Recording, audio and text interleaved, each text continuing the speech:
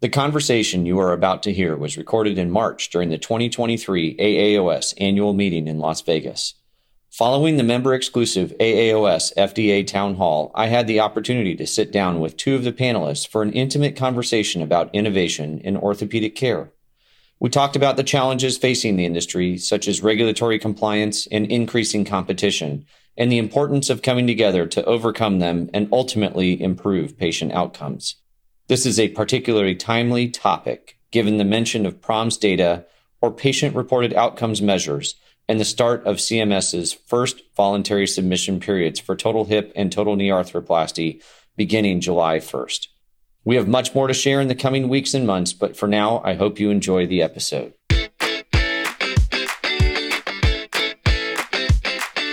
This is the AAOS Advocacy Podcast, part of the Bone Beat Orthopedic Podcast channel. We cover health policy issues impacting musculoskeletal care, as well as how our orthopedic surgeon listeners can become advocates for our patients in the profession. I'm your host, Adam Brueggemann, chair of the AAOS Advocacy Council. Hello and welcome to the Advocacy Podcast. We are here today at the annual meeting for the American Academy of Orthopedic Surgeons and have the pleasure of inviting two guests. We have Dr. Jeff Savar, who's our chair of Research and Quality Council, and we also have Captain Pete, who heads up the Office of Orthopedic Devices for the Food and Drug Administration. We had a really unique and wonderful town hall at the Academy, and we wanted to go into some of these topics. For those of you that couldn't make it to the meeting or have further questions, we're going to talk a little bit about some of those items. Welcome to the podcast, and looking forward to working with both of you on several of these topics. Number one, Dr. Jesfari, we talked a little bit about this dashboard that we have that I think is really neat, an opportunity for surgeons to be able to see kind of an outline or an easy way of looking at how things are going, what's the evidence behind those things, and what works and what doesn't work based on our data. Can you talk a little bit more about that and how surgeons in the community could be using that information that's provided to them? Sure. So I think we have two dashboards that are effective, and especially as they relate to the FDA. The first dashboard we developed was in 2020, and that's our biologics dashboard. And it really is just based on FDA guidance on what's happening in the world of biologics.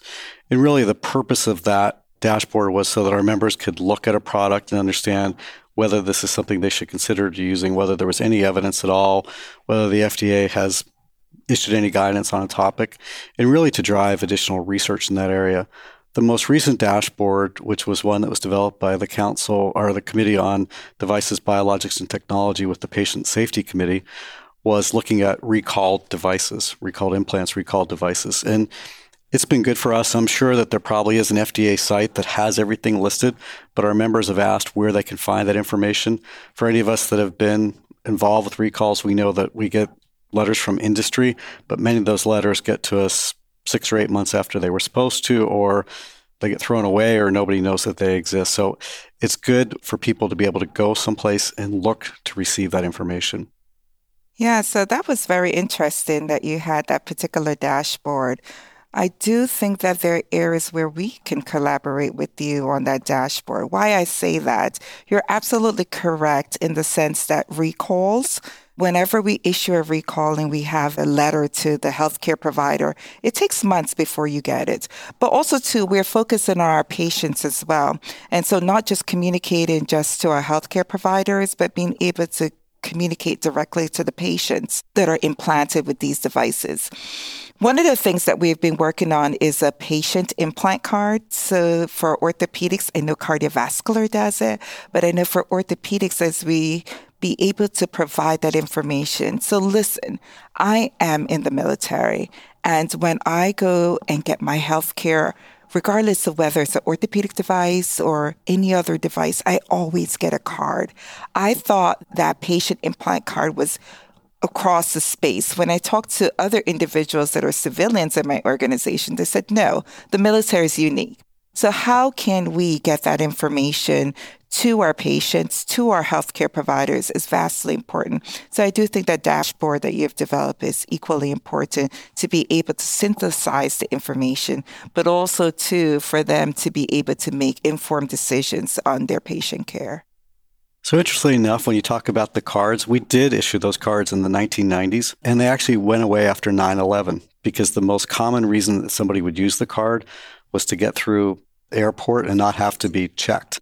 Obviously, with security issues, there's no card now that can do that, but that was why the cards went away. So I think we'd all be happy with either a card or a digital certificate that a patient could have. I think that would be critically important. Absolutely.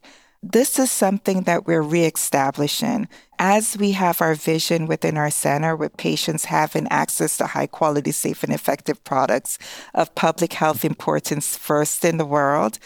The key aspect of that particular vision is patients. And so if our patients can have these implantable cards, these patient implant cards, it would be helpful when we have a recall for them to plug in the information to see whether or not they're implanted with the recalled device, or be able to have informed discussions with their providers as to next steps and how to best care for them. So this is where we're going as an organization. So I really loved hearing about the dashboard that you've developed, both from a biologic standpoint as well as a medical device standpoint.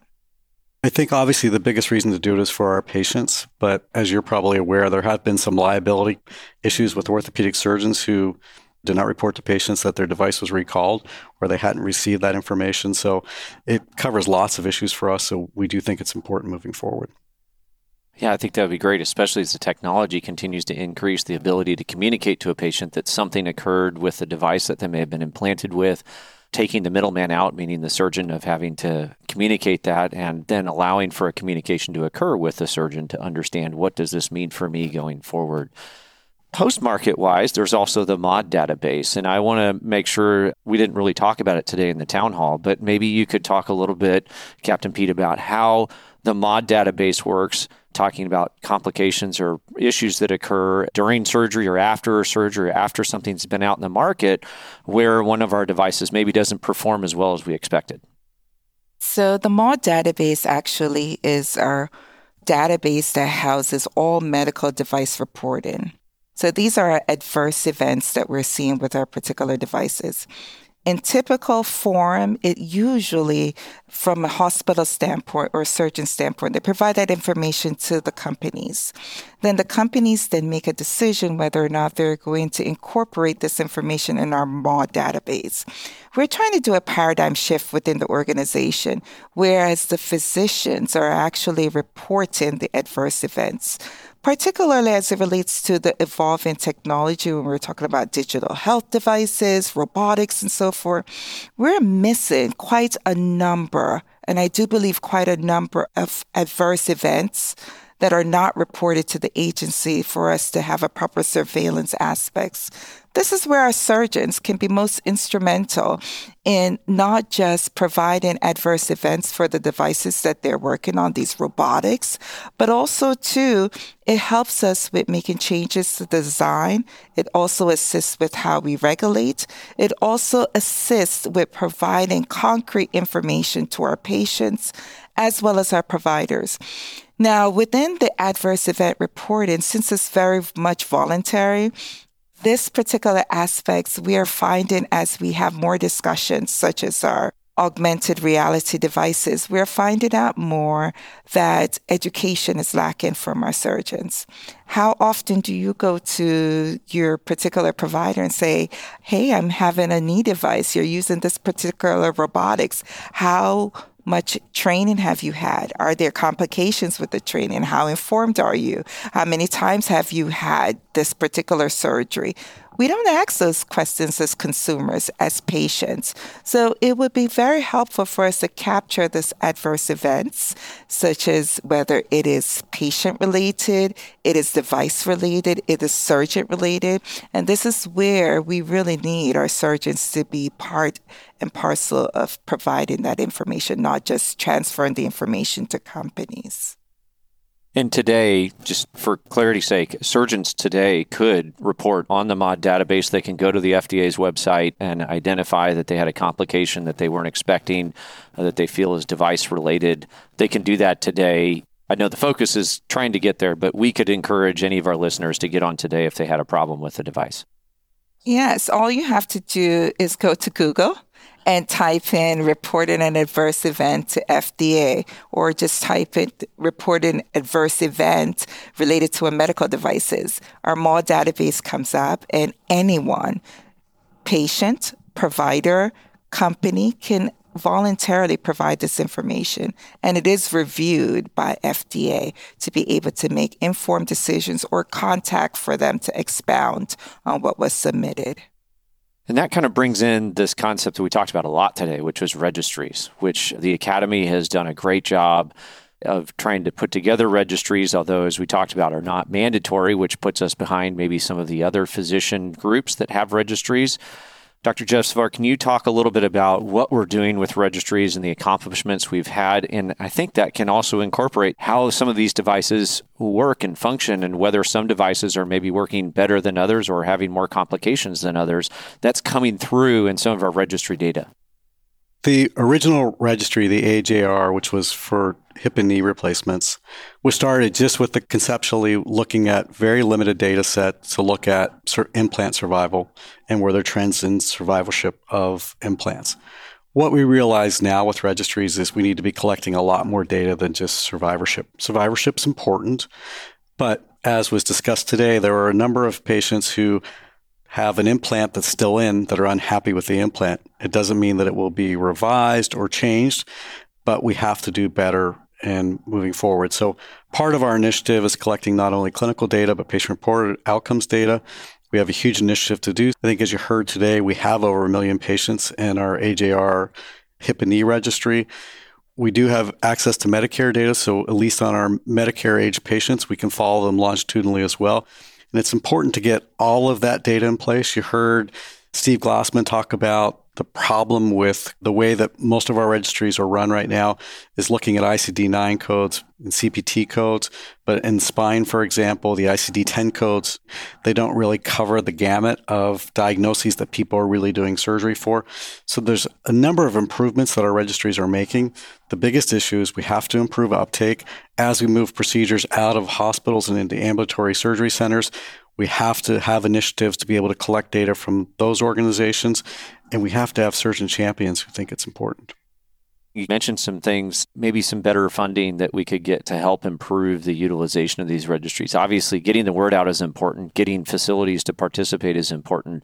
But are there other things that you feel like we can do, either as the Academy or our listeners can do, maybe asking governmental agencies, not necessarily the FDA, but others, to get us some funding for this? So for our patient-reported outcomes work group, one of their key initiatives is to work with you in advocacy to hopefully develop a code, an E&M code or CPT code that we can be reimbursed for collecting patient-reported outcomes. As somebody that runs a large group, we do collect patient-reported outcomes. It's not cheap. It's not as expensive as some people have said it is, but it is not cheap to do so. So we have to figure out a way to do it in a way that we can do it efficiently, effectively, and make it also cost-effective as well. And so I think those are all the initiatives that are incredibly hard, but it starts with every physician, every surgeon saying that they're interested in collecting this data and making sure that patients understand why it's important to us. I couldn't agree more. I think getting more people involved, the more data we have, the better decisions we can make, the better outcomes we can have, the more we can share data with the FDA saying, here's what our registries are showing are working and what's not working, so that they can move different devices through the approval process at different rates, which I think we talked a little bit about today. I was really intrigued to hear that Stryker is now essentially moving all of their new implants are coming through, or devices are coming through the United States instead of from overseas, which is a dramatic change over the last 10 years. Captain Pete, can you talk a little bit about how you have shifted the vision and others have shifted the vision at the FDA to try and garner more implant companies to do their implants first in the United States and not overseas first? Yes, so we have various programs that are implemented within our center, whether it's the Breakthrough Devices Program, which is a program if you have an innovative product that can be beneficial, you have an opportunity to work very closely with FDA through the era of conception all the way to market and application. I do believe, because we've been so much more transparent, not just in guidance documents or standards or published literature, but we are also communicating effectively on the needs of the testing to be able to drive innovation and also to reduce the deficiencies that are done when we see an application. Quite frankly, when we look at a submission, we're looking at the totality of the information. But the totality of the information is only as good as what is submitted to us in a transparent, clear manner for us to be able to review and ask clear questions as to move through the marketing pathway process. So that's a little bit different from what I'm hearing from outside of the United States regulatory body. And so I'm happy to hear that more companies are coming to FDA for us to be able to review your submission and have your products be marketed here in the United States. I think the reason that mainly has occurred is because we've reduced the silos and are more transparent in our communication. That's wonderful. We see a lot more in our practices today the use of software, robotics, virtual reality, augmented reality, decision-making aids. And I see that as a really unique and new part of what the FDA is now tasked with approving, because many of these devices do require or are looking for some sort of FDA approval. Can you talk a little bit about how the FDA is managing this as we are all learning together how to utilize these, and artificial intelligence is rapidly changing? We see things like ChatGPT, which just became such a huge thing overnight. How is the FDA getting their hands around this? How is orthopedics? Are we one of the main groups that we're seeing? I know radiology seems to be another big area. How is the FDA handling these softwares and these decision aids? Very good question. One of the things that we have been working on is working very closely with our digital health of Center of Excellence. That particular center has really moved with a lot of guidance documents. I'm not quite sure if you're aware, but within the past 3 to 4 years, we've put out over 15 guidance documents, which is virtually unheard of here within the federal government. Notwithstanding that is the talent. We're recruiting talented individuals that have expertise in digital health, whether it's expertise in artificial intelligence, virtual reality devices. So also having that talent really help with that conversation, not just a conversation with companies, but also a conversation with our surgeons as well as our patients to be able to address this. Quite naturally, with these particular devices, it's not just a matter of communicating with the industry. We also have to have a better understanding of how it actually is used within the surgeons. They're the ones that are doing the surgery, so having that better understanding. And also, too, the patients. How are the patient outcomes based on that? Are the patients willing to take more risks by using this particular device? So those are the things that we have done as an organization to be able to spur it. Within OHT6, the Office of Orthopaedic Devices, equally, as I've mentioned, the talent, be more patient-centric, also surgeon-centric to be able to get that particular information. But we're doing more collaboration across the space to be able to be consistent, not just in the orthopedic space, but other spaces that use robotics and so forth. So do you see us creating new clinical practice guidelines or appropriate use criteria for some of these new and unique techniques and tools that are available to us as a result of these new softwares? Absolutely, I do. The problem is, and Captain Pete referred to this, we need surgeons to report when things aren't going well. We need those adverse event reports because the literature clearly shows that surgeons do bail out on some of these cases and go back to non-robotic techniques, non-AR techniques, non-patient-specific instrumentation techniques. But those aren't reported. And just as every bit of software that you and I use in our life, we've never had any software that works 100% of the time perfectly. But we all want to know whether that's 0.01% of the time it doesn't work or whether it's 15% of the time. So for us, the difficulty we have right now is determining the true efficacy because we don't know how many times things were not used to the full level that they were supposed to be used and people made other decisions. And we really don't understand the safety profiles. So those are the types of things that we need our members, our orthopedic surgeons, to feel more comfortable about reporting those things. And I know they say to their rep that's in that case that day, say, oh, well, this didn't work. We're going to go back to our standard instrumentation. It's not clear to us, probably not clear to Captain Pete, that information gets reported upstream. Yeah, I can think within the spine world of screws that are misplaced as a result of either robotics or some sort of image guidance software system that told you where to put an implant. And I suspect that none of those are probably reported on a regular basis. They are probably what you just said. A surgeon just says, that didn't work for me, or it did something I don't feel like I would have done myself without that help. And we just move on, as opposed to helping the science continue to push forward, improving the quality of our patient care so that the next surgeon who hasn't tried that device doesn't fall into the same trap. I think you hit it right on the head. There's a lack of education, and so we're trying our best to make sure that there's more reporting. We do believe there's underreporting. Point in fact, for our stereotaxic devices, we have a very low number of medical device adverse event reporting that is done. We know that there are concerns that are out there, but it's not being reported. It's either being reported to the company and the company are making their modifications, or the company is making educational changes that are different from the labeling that we had put forward. So we really need to be able to encourage all of our patients as well as our surgeons to report these different anomalies that are occurring so that we can make those modifications that helps for future design changes. I think largely it also gets to the point of we want to make sure that we have ethical and informed consent with discussions with our patients.